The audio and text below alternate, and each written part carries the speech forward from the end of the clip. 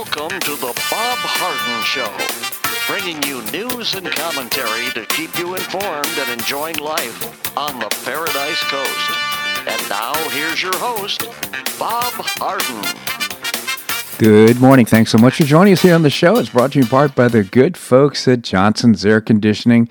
Johnson's Air Conditioning is Naples' longest established air conditioning company. Hope you give them a call. Visit johnsonsairconditioning.com. Also brought to you by Life in Naples magazine. Be in the know and stay up to date by reading Life in Naples.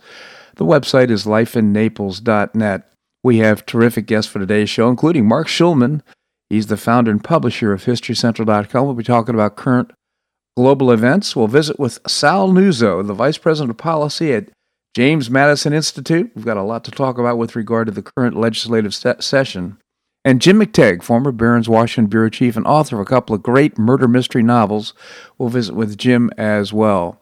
It is April the 23rd, and on this day in 1986, the world's worst nuclear power plant accident occurred in Chernobyl, the nuclear power station in the Soviet Union.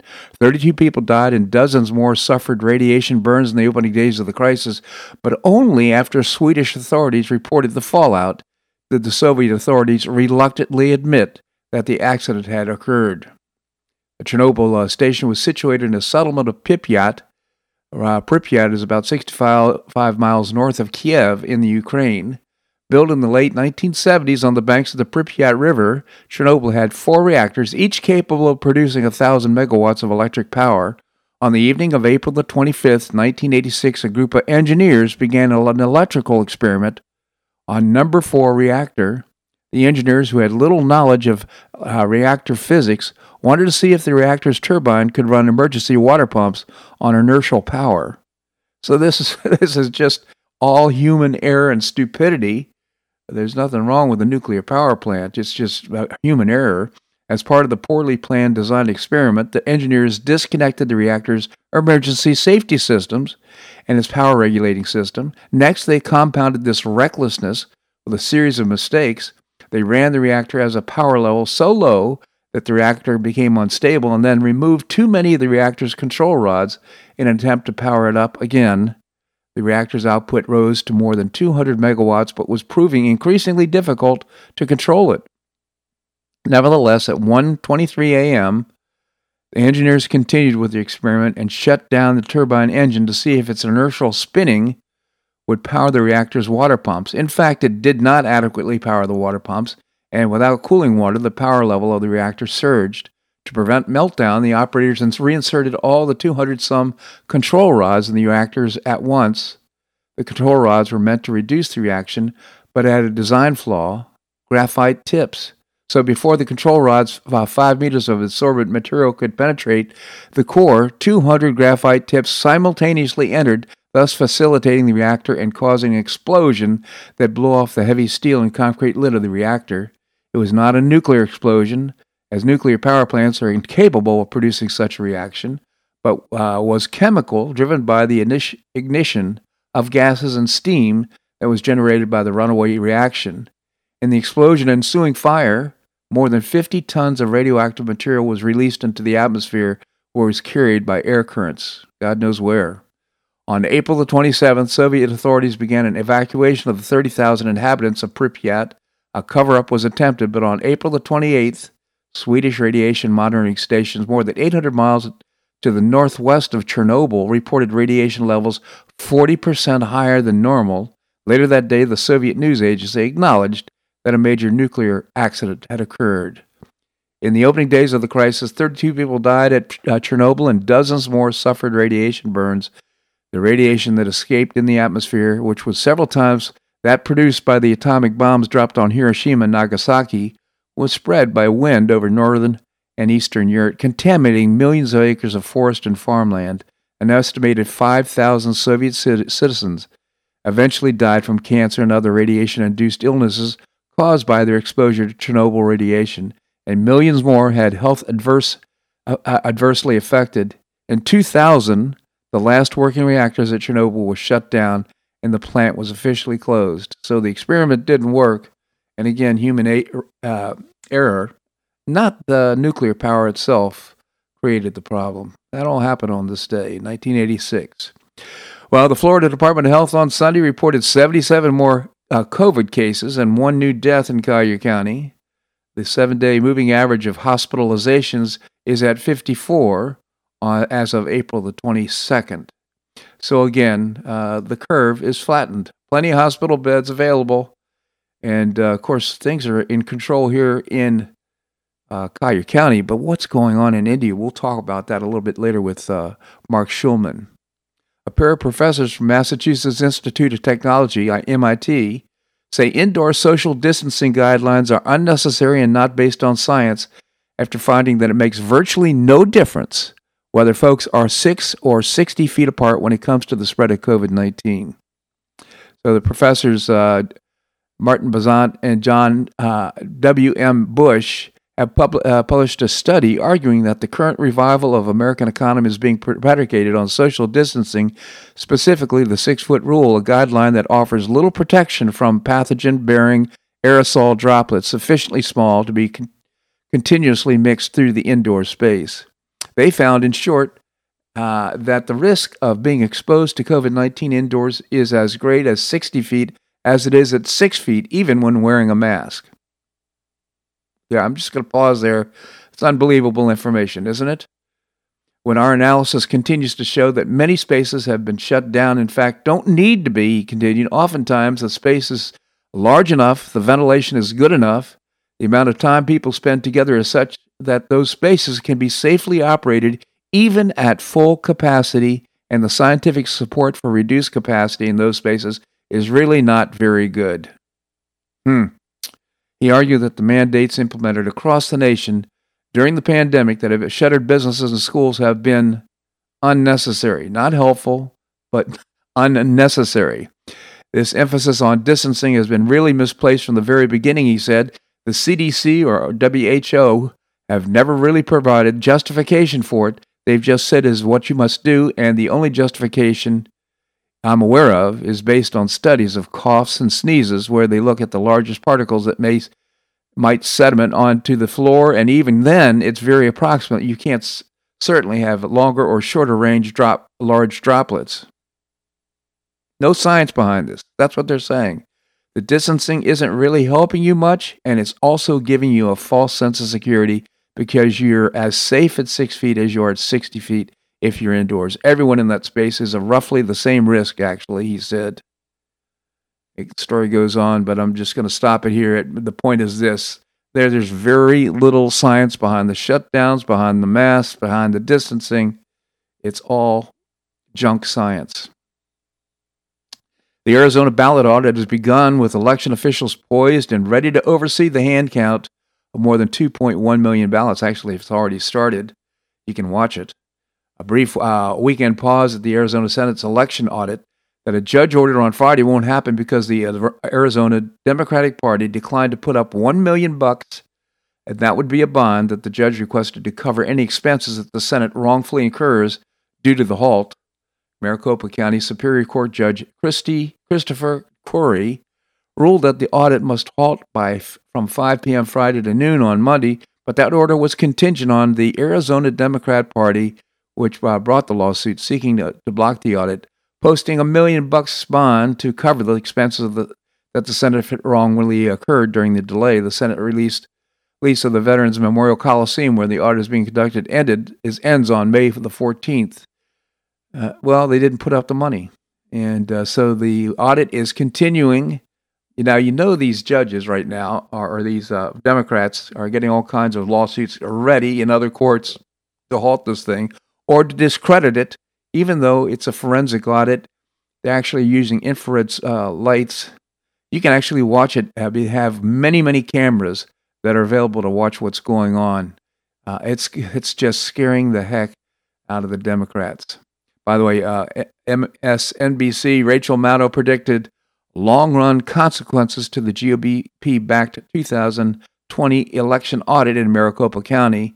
The opinion host told her audience on Friday that supporters of former President Donald Trump will use the process to cast doubt on the results in a way that none of their failed lawsuits in the past have been able to do. She's absolutely right about that. Matta also noted that people hired by the Republican-led Arizona Senate to conduct the audit of the county now have possession of the election materials in the county. That includes Phoenix, calling them conspiracy theorists. Well, this is a forensic audit. What is she talking about? But this is what happens. These people on these networks, instead of reporting the news, it's a narrative, and they're just creating doubt now onto what's happening with regard to the audit in Maricopa County. That's too bad. Well, coming up, we're going to visit with Mark Schulman, the founder and publisher of HistoryCentral.com. This segment of the show is brought to you by Johnson's Air Conditioning, Naples, the longest established air conditioning company. I hope you'll visit the website, johnsonsairconditioning.com. Also by Life in Naples magazine. Be in the know and stay up to date by reading Life in Naples. The website is lifeinnaples.net. Coming up, Mark Schulman, the founder and publisher of HistoryCentral.com. That and more right here on The Bob Harden Show on the Bob Harden Broadcasting Network.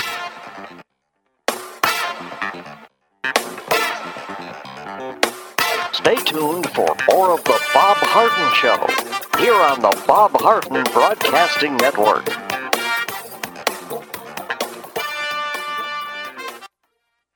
I'm Bob Harden, the host of The Bob Harden Show. One of my favorites for breakfast or lunch is Lulabee's Diner, providing great service, fabulous food, and a rockin' good time. Lulabee's Diner is a throwback to the 60s, complete with great music and a fabulous 60s decor. What I like best is a blend of great food, great value, and terrific service. Most of the friendly waitstaff has been part of Lulabee's for years. I enjoy the great choices for breakfast and lunch, and you'll find the menu has everything and anything to satisfy your taste. Lulabee's offers catering, party platters, lunch boxes, and more. Lulabee's Diner will quickly become one of your favorites for breakfast or lunch. No reservations are needed. Check out the website at lulabees.com and stop by Lulabee's Diner, open from 8 a.m. until 2 p.m. 7 days a week. Lulabee's Diner in the Green Tree Shopping Center at the corner of Immokalee and Airport Pulling Roads. Stop by Lulabee's Diner for fabulous food and for a forever cool rockin' good time.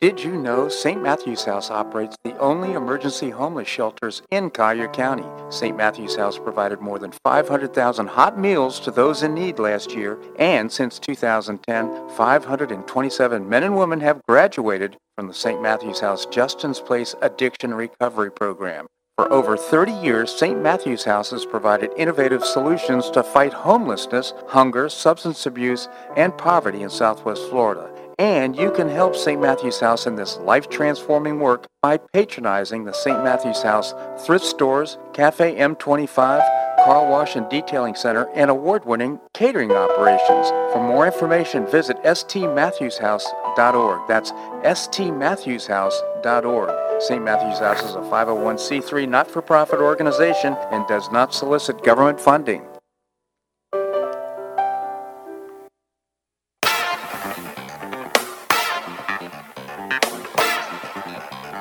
Welcome back to the Bob Harden Show.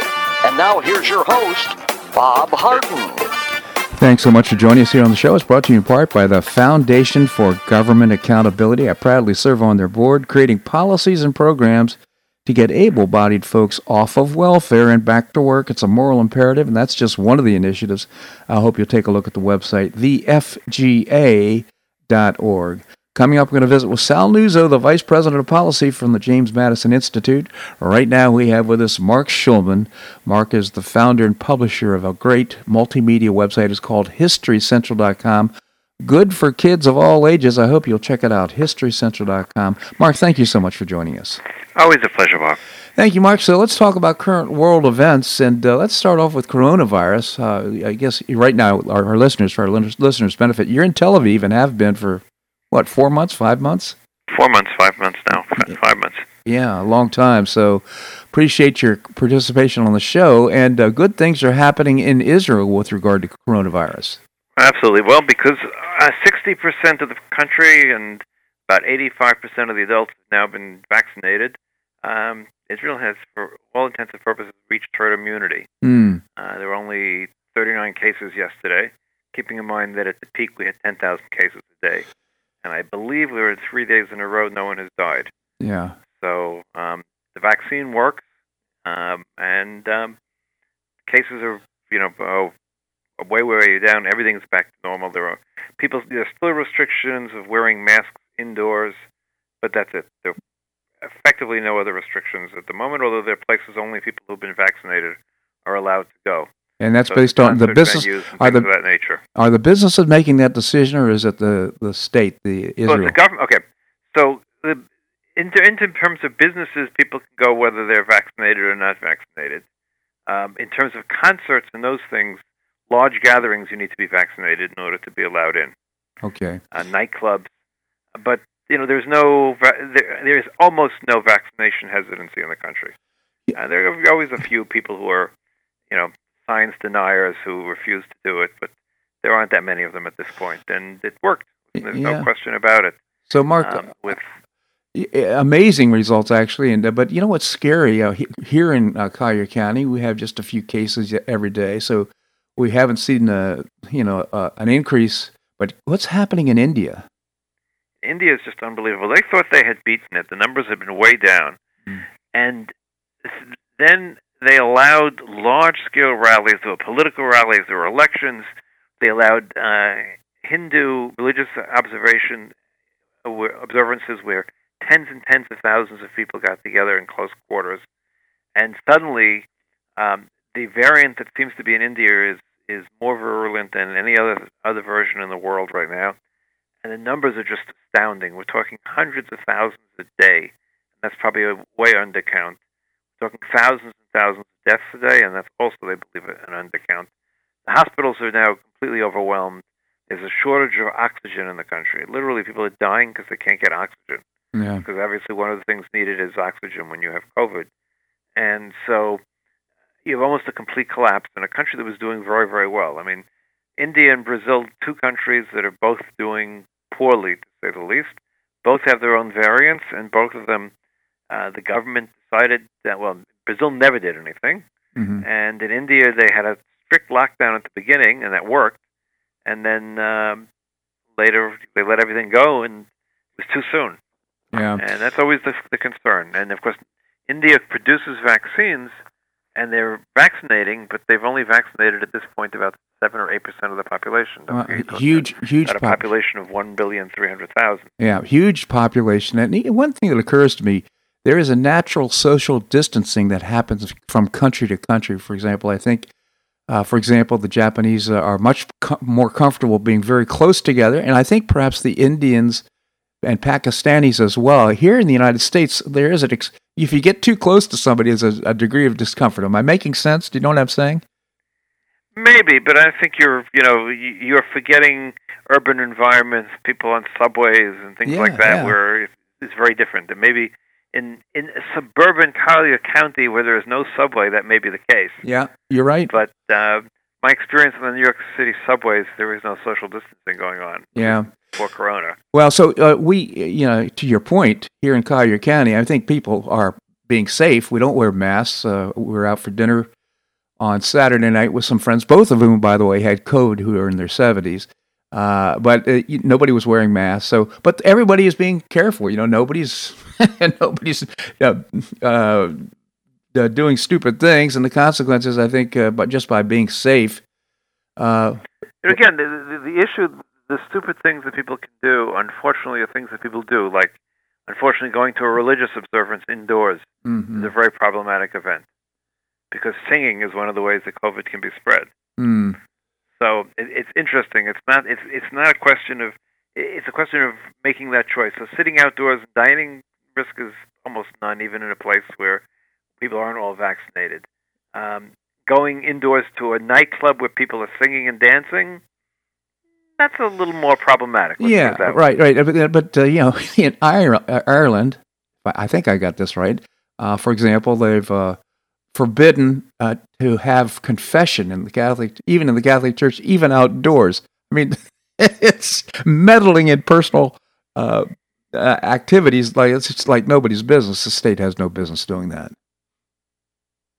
Well, the question when there are health emergencies where the line gets drawn is a very difficult question, obviously. Yeah. So let's move away from coronavirus and talk about what else is happening on the earth here, and let's talk about what's going on in Iran. Okay, so Iran, there's multiple levels here. So first of all, there are elections coming up, and the tape came out the last day or two where it's very clear that it's the Revolutionary Guard that are calling all the shots in the country. And where that goes, it's unclear. There's been this confrontation with Israel, quiet, that, tit for tat that's been going on both in Syria and on the sea. But it's really not clear where any of this is going at this point. Mm-hmm. The Iranians don't seem to be willing to make the concessions to reach an agreement with the United States right now in terms of the JCPOA talks that have taken place. They've supposedly made some progress, but it's not clear where that's going to go. It's not clear also whatever sabotage took place in the Natanz plant. The Iranians claimed they're up and running and everything is fine. Others are saying it's going to take them a year to catch up. So, again, one of those things we don't have the answers to. And is there any doubt about how the election is going to... I mean, I think you said that the Iranian Guard is a... No, there is some doubt. Don't understand this. It's not an election between the Democrats and the Republicans or between the Democratic forces and the reactionary forces. It's all a question of personalities, all within the acceptable bounds of the cleric state. Yeah. So there's a lot of questions who's going to win, but it's nothing to do with... There's no way of saying, well, these are the good guys and these are the bad guys, and the bad guys are going to win or the good guys. They're all bad guys. They're all bad guys. It's a question of which one are going to win. Okay, Mark. Hey, we have so much more to talk about. Can you stick around? Absolutely, Bob. All right. We're going to have more here on the Bob Harden Show on the Bob Harden Broadcasting Network.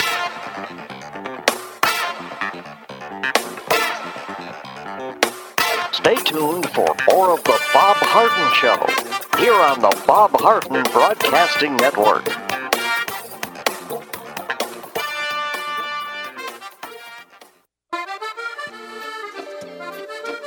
Blue Provence Restaurant is a favorite dining destination for many Neapolitans, including Linda and myself. Blue Provence, located in a historic building in the heart of Old Naples at Creighton Cove, offers a mix of French bistro cooking with bold, fresh Floridian flavors. Experience award-winning cuisine at Blue Provence and enjoy one of Florida's most extensive, eclectic, and fun wine cellars. Dining your choice of the popular Eat-In Bar, the intimate Courtyard Garden, or the beautiful Provencal Caribbean Dining Room. Enjoy a wonderful and memorable evening in a casual and relaxed atmosphere that includes a taste of Provencal hospitality. Blue Provence is open 7 days a week all year round. Visit BlueProvenceNaples.com for reservations, everyday specials, and coming events. That's BlueProvenceNaples.com or call 261-8239. That's 261-8239. Blue Provence French Restaurant in the heart of Old Naples.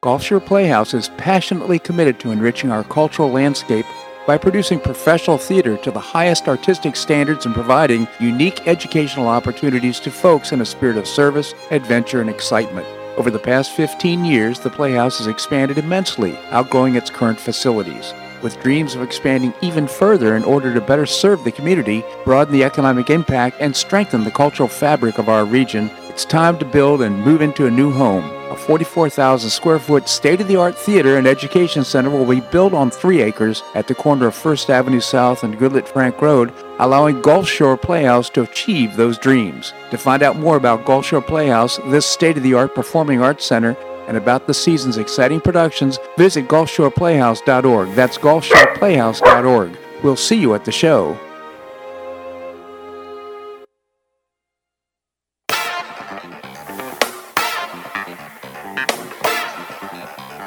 Welcome back to the Bob Harden Show.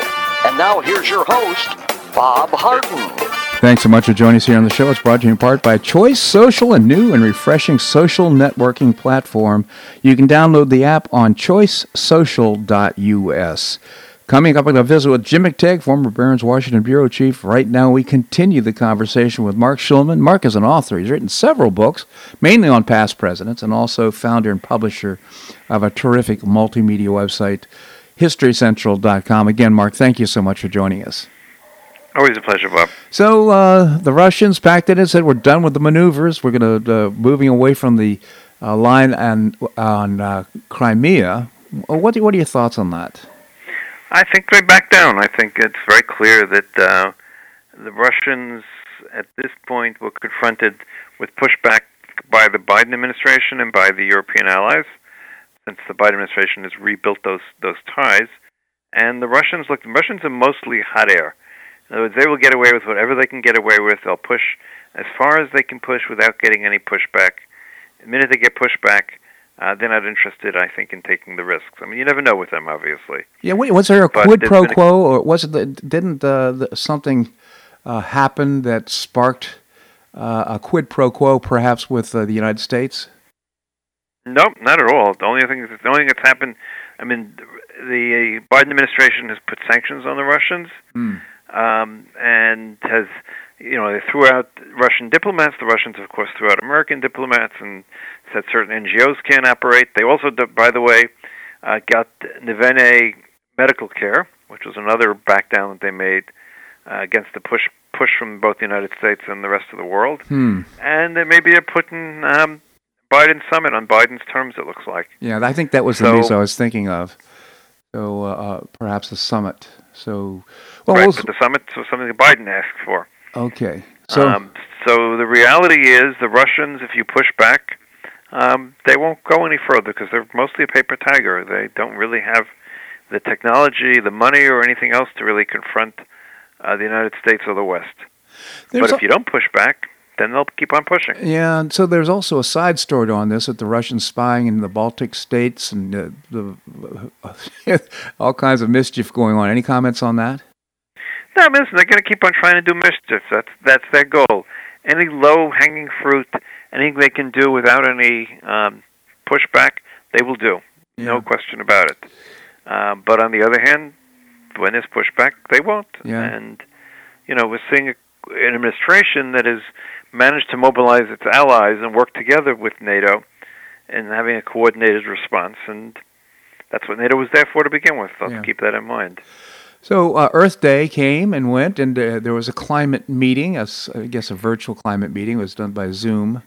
Any thoughts on that?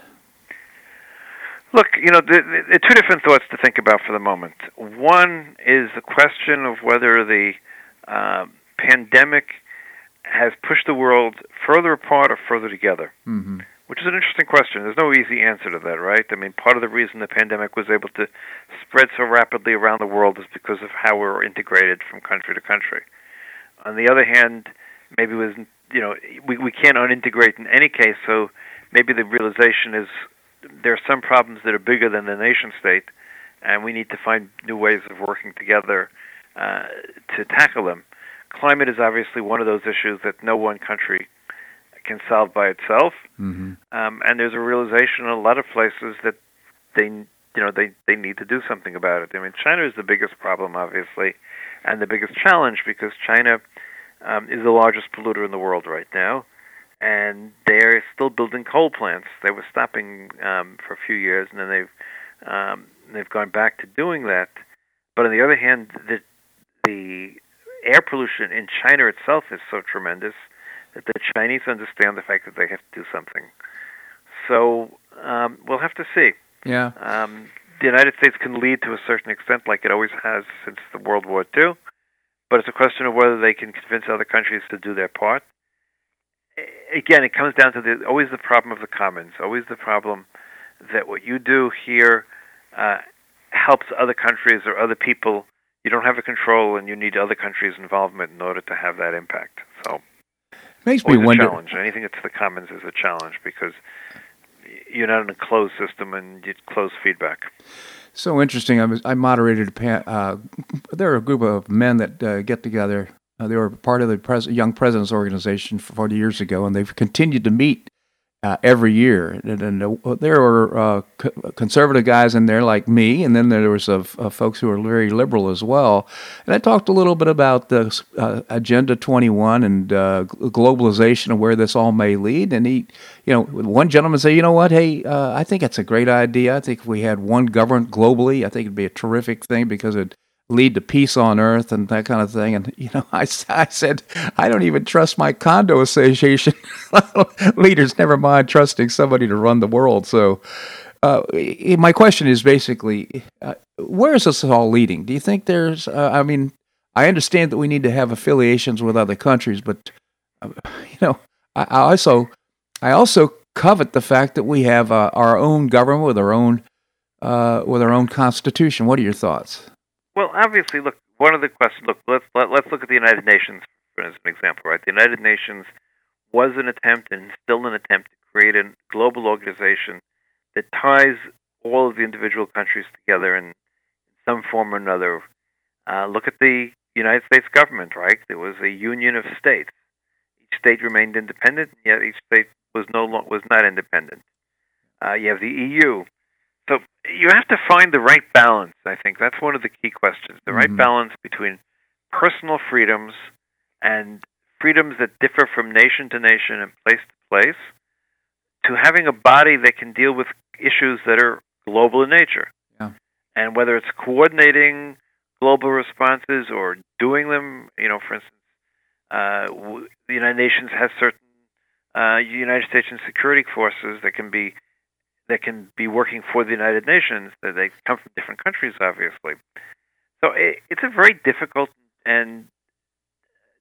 balance. Look, the founders of the United States had the same exact problem, trying to balance the rights of states with the needs of a federal government. Strong federal government, and yet how do you not trample on the needs of the individual states?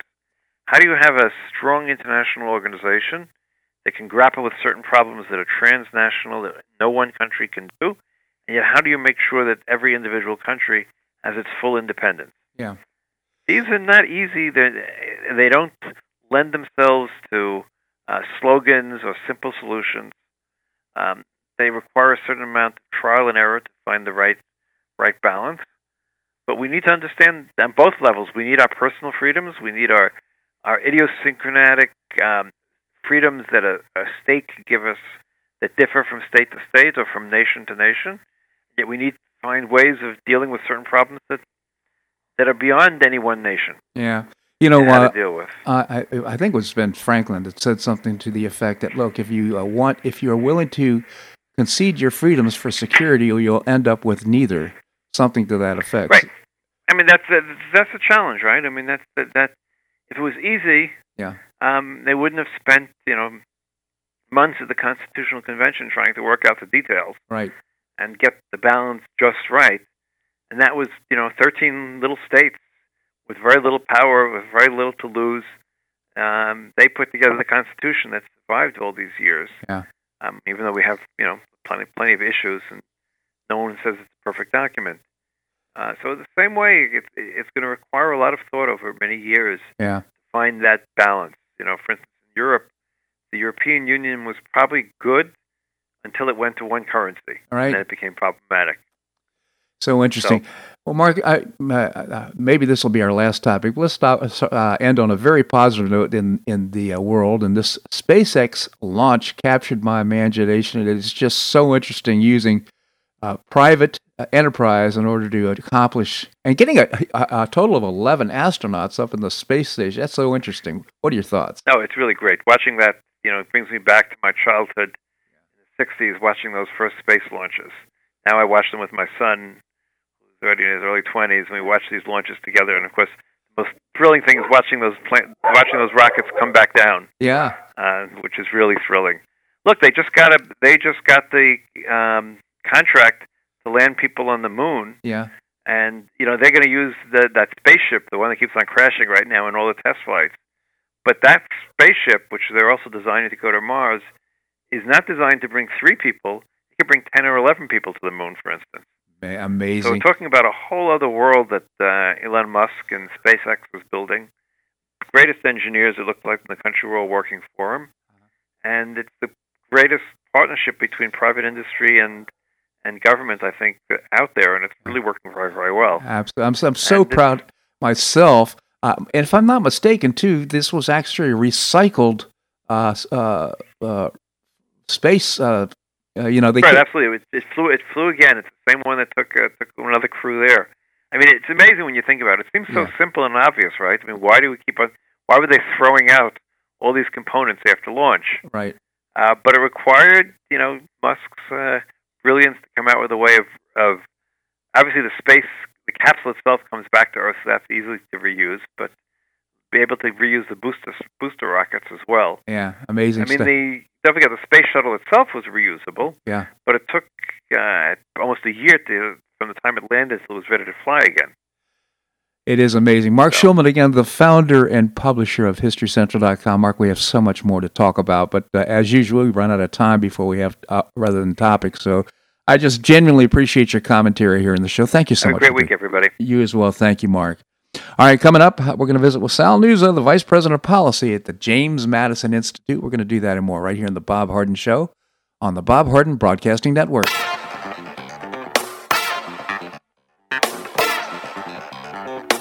Stay tuned for more of the Bob Harden Show here on the Bob Harden Broadcasting Network.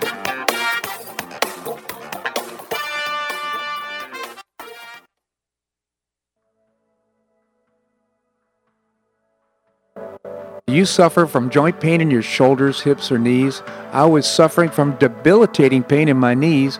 On a referral, I saw Dr. George Markovich with the Institute for Orthopedic Surgery and Sports Medicine. He successfully treated my symptoms and pain for several months. Finally, having exhausted all alternatives for pain management, Dr. Markovich and I agreed that surgery was my best alternative. Dr. Markovich replaced both of my knees in 2006, and I now have full range of motion in both knees, and I have no pain. I now play golf and exercise free of debilitating pain in my knees. Don't suffer needlessly with joint pain.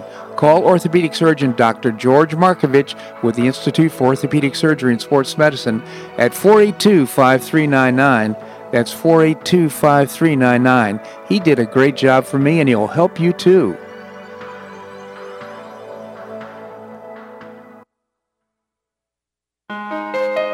You listen to The Bob Harden Show, so why not market your company to our loyal listeners? Ads are played live on each show and then archived so listeners can hear the show and your ad at their convenience. Each advertising package includes a banner on bobharden.com with a link to your website at no extra charge. Join Lulabee's Diner, Johnson's Air Conditioning, Blue Provence, and many others who advertise on the show. Call me at 598-3889, that's 598-3889, or send an email to bobharden@hotmail.com to design an ad program that's just right for your business and your budget. You'll be pleasantly surprised at the cost and the value. Several advertisers have been with me for years. Find out why by calling 598-3889 or send me an email to bobharden@hotmail.com. You'll be glad you did.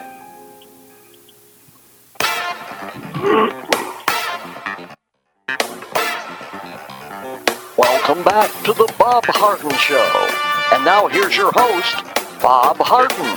Thanks so much for joining us here on the show. It's brought to you in part by Gulf Shore Playhouse, bringing you professional New York-style theater at its very best. And you can get tickets now by visiting gulfshoreplayhouse.org. Coming up, we're going to visit with Jim McTagg, former Barron's Washington Bureau Chief. Right now we have with us Sal Nuzzo. Sal is the Vice President of Policy at the James Madison Institute. Sal, thank you so much for joining us. Glad to be with you. Thanks for having me, Bob. Always a pleasure, Sal. Tell us about the James Madison Institute. Sure. JMI is a nonprofit, nonpartisan economic policy think tank. So our focus is on anything public policy-wise that touches Florida's economy. So our mission is to educate lawmakers in Tallahassee and in D.C. On the issues of limited government, free market capitalism, and economic liberty. Great organization. I'll say you do a good job of educating the public, too, here in Florida.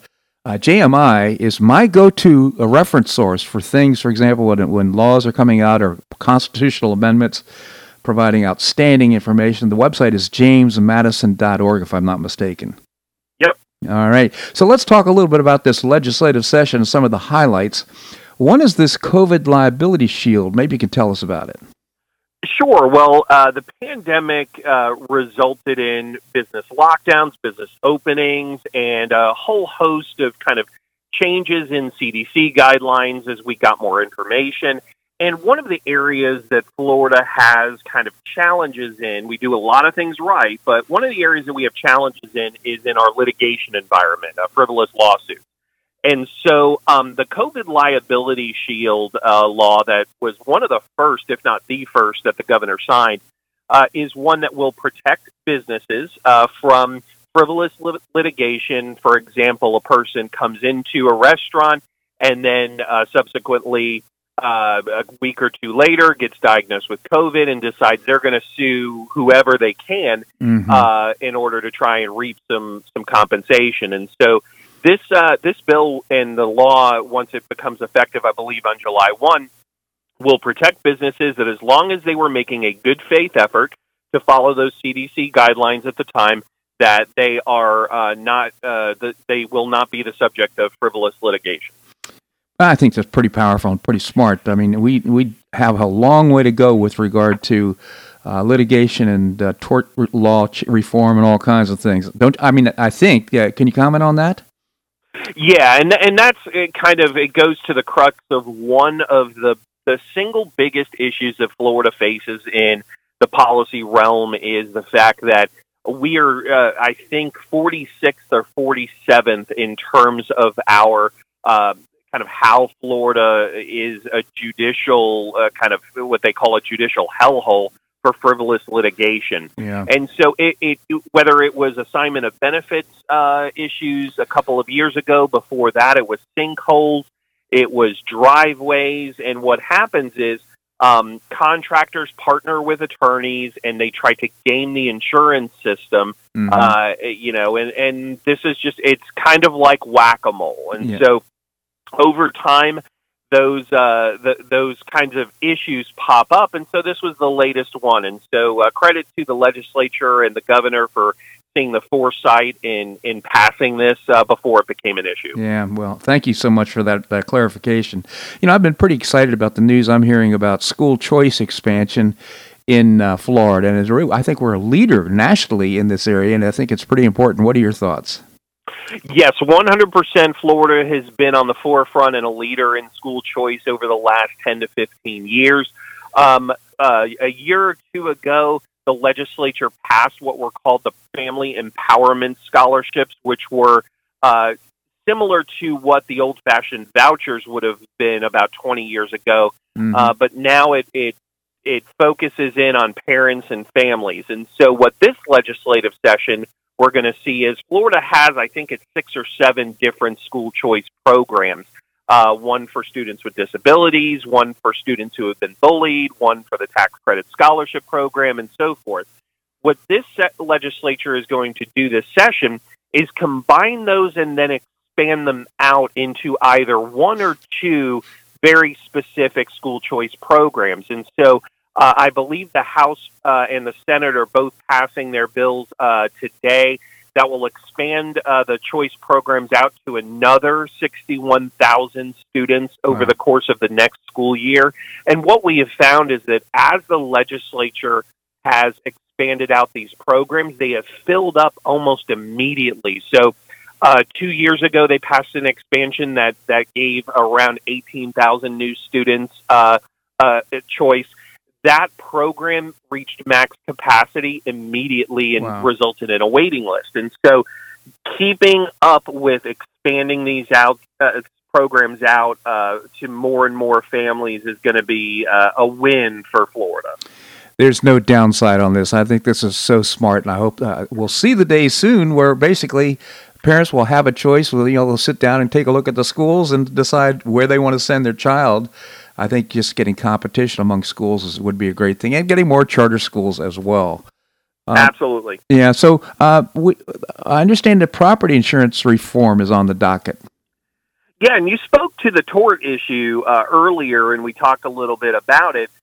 Property insurance rates, especially on the coast, and Florida has more coastline than any other state, property insurance rates, especially on the coast, are getting hit. And one of the reasons why is because of frivolous litigation related to roof repairs. And so without the legislature acting, 2 things are going to happen. One is property insurance rates are going to continue to soar. And in some cases, we're seeing, double 25, 30% increases in homeowners insurance rates. Wow. And the other thing is major insurers are just exiting the market, and because of the issue with fraudulent litigation. And what happens is you get someone comes by, inspects your roof, they find 1 or 2 shingles loose, and they end up doing an entire roof repair. And when the insurance company decides, that's not that is a fraudulent claim, then they get sued. And so it's happening as a cottage industry in Florida. The legislature is taking up, both in the House and in the Senate, reforms to this kind of the tort issue that will hopefully bring this into check.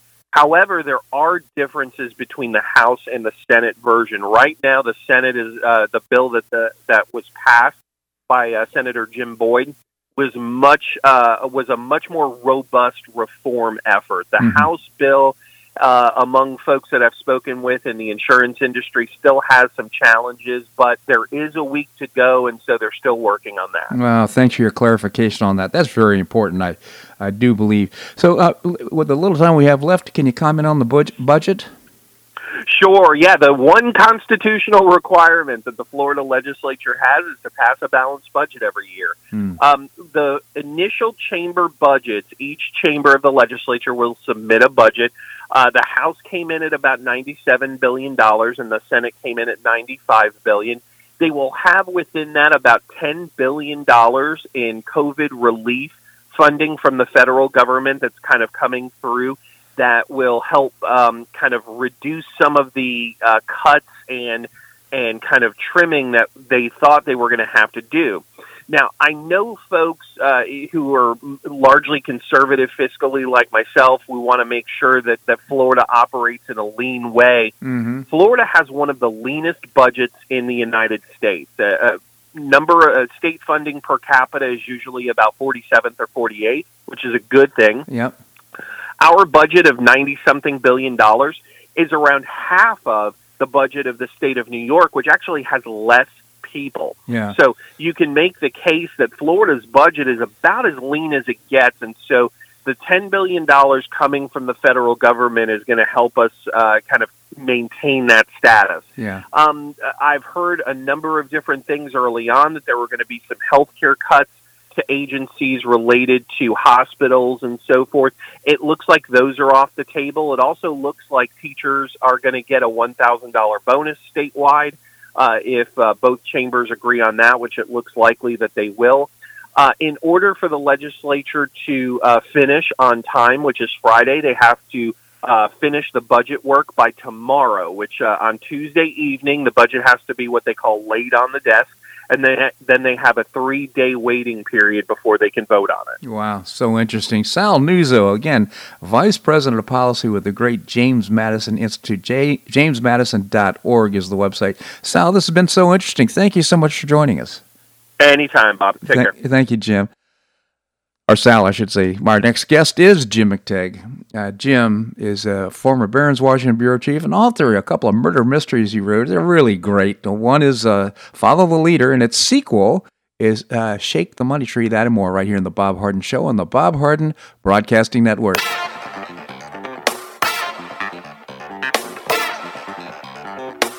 Stay tuned for more of The Bob Harden Show here on the Bob Harden Broadcasting Network.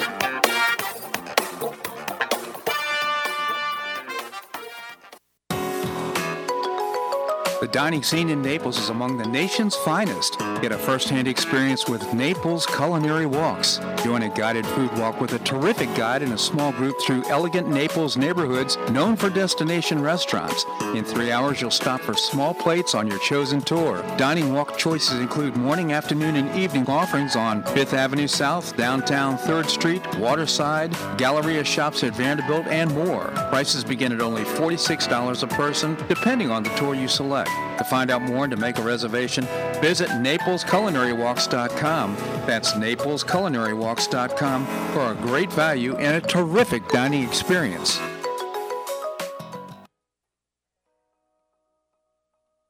Do you have an extra auto you'd like to donate to charity? Maximize your tax deduction, support your favorite charity, and help a local child in need by calling Naples Auto Donation Center. Naples Auto Donation Center is a not-for-profit licensed car dealer. Just call NADC at 692-9840 and they'll take it from there. You get a properly documented tax deduction for whatever the vehicle actually sells for. Your designated beneficiary charity gets half the profit after fix-up costs, and the net revenue generated by NADC goes to Friends of Foster Children to provide tutoring and other enrichment activities for foster children the government doesn't provide. And NADC is also one of the few places in Collier County that sells inexpensive cars that actually run to folks who would otherwise not be able to afford one. It's a real win-win. Call Naples Auto Donation Center at 692-9840 or visit the website nadckids.com. You'll be glad you did.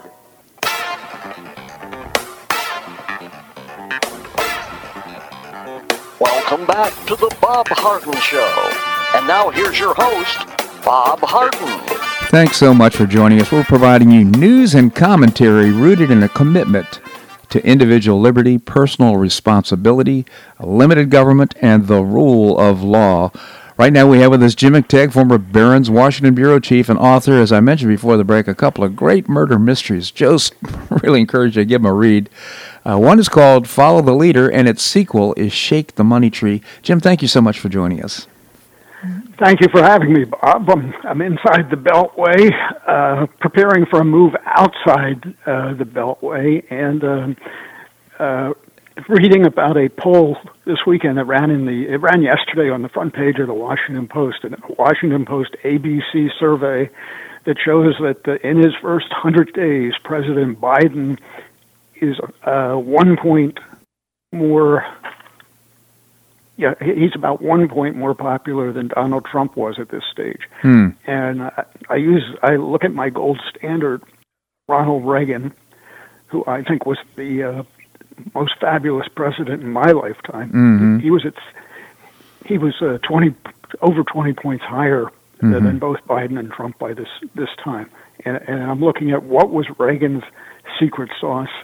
What is Biden doing that is just souring the public? Yeah, I mean, just to insert here, the environment is one that right now, to me, it looks like the mainstream media is beginning to demonstrate some concerns about his presidency, but for the most part, they're extremely supportive of what's going on, as opposed to Trump when he was president.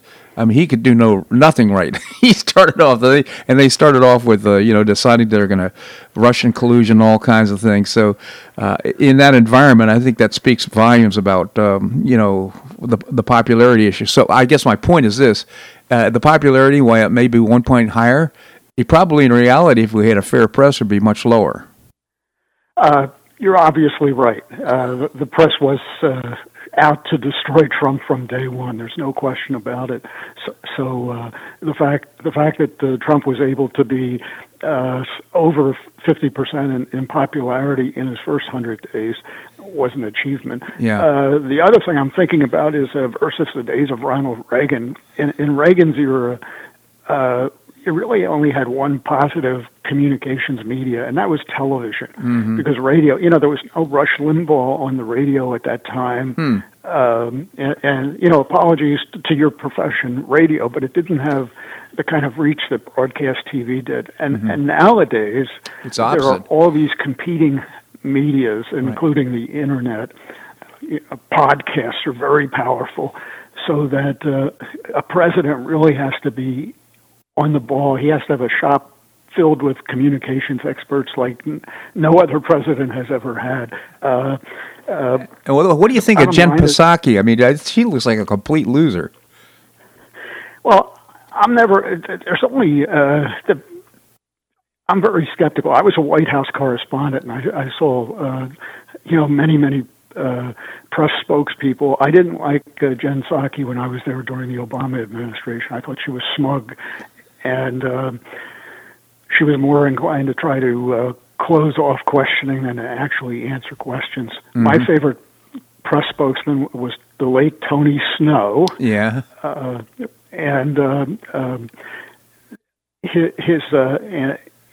having a senior moment here, but his successor in the White House, she's now on the 5 in Fox, who I thought was Dana Perino, who I thought was very sharp. So I thought they were the gold standard for what a press spokesperson should be, and we haven't had a good one since Dana. Interesting.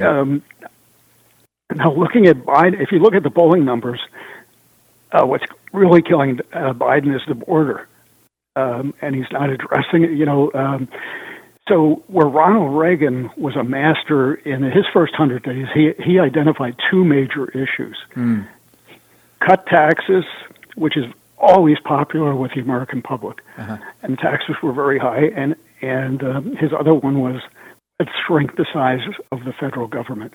So he focused laser-like on those two issues, and he went out on television and built up public support. He was urging people to write their congresspeople to support him, and he was also criticizing Congress from his podium, saying, look, if you don't like my proposal, come up with something better. And of course they couldn't. Yeah. So, and now Biden, on the other hand, I mean, the elephant in the room remains COVID.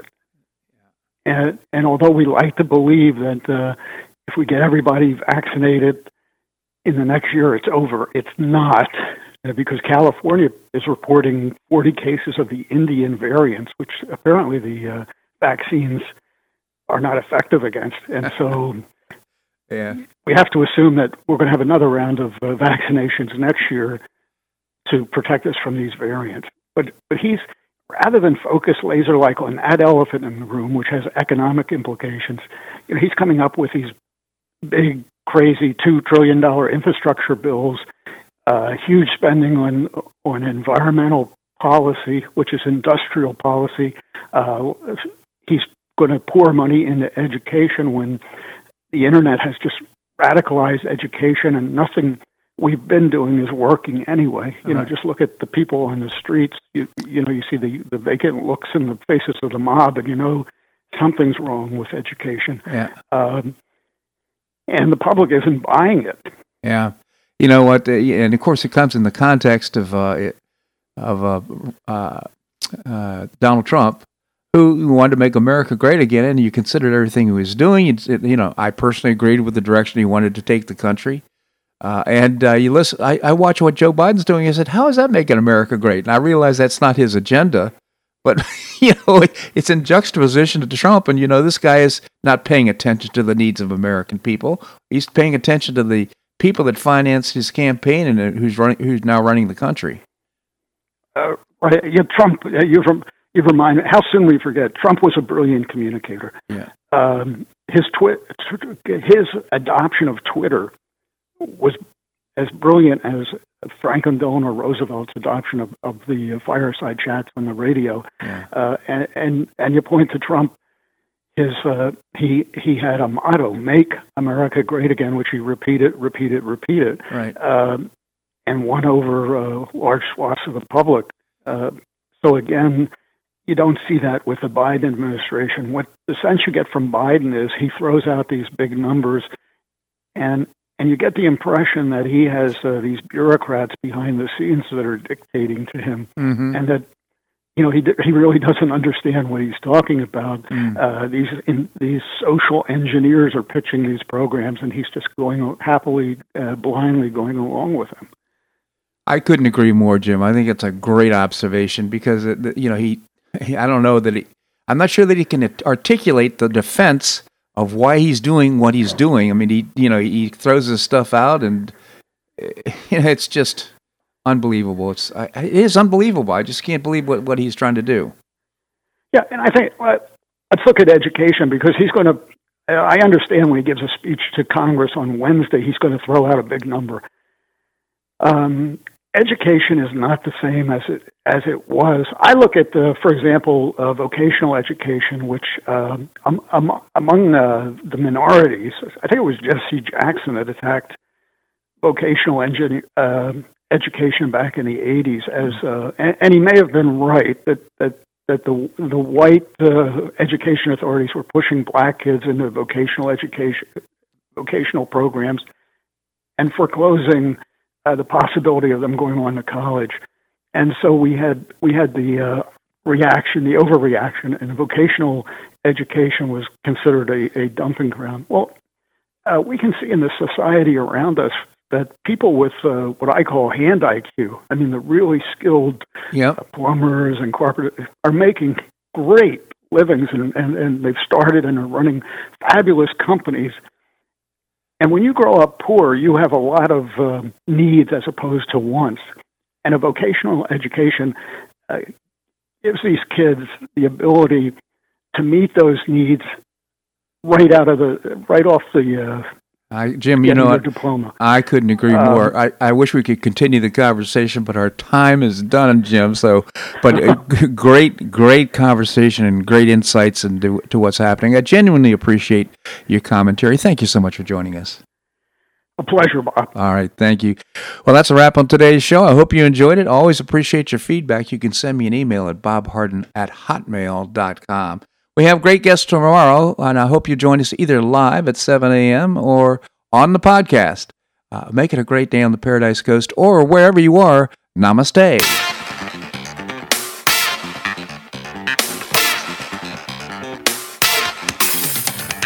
Thanks so much for listening to The Bob Harden Show on the Bob Harden Broadcasting Network. For more information and audio files of previous shows, visit www.bobharden.com.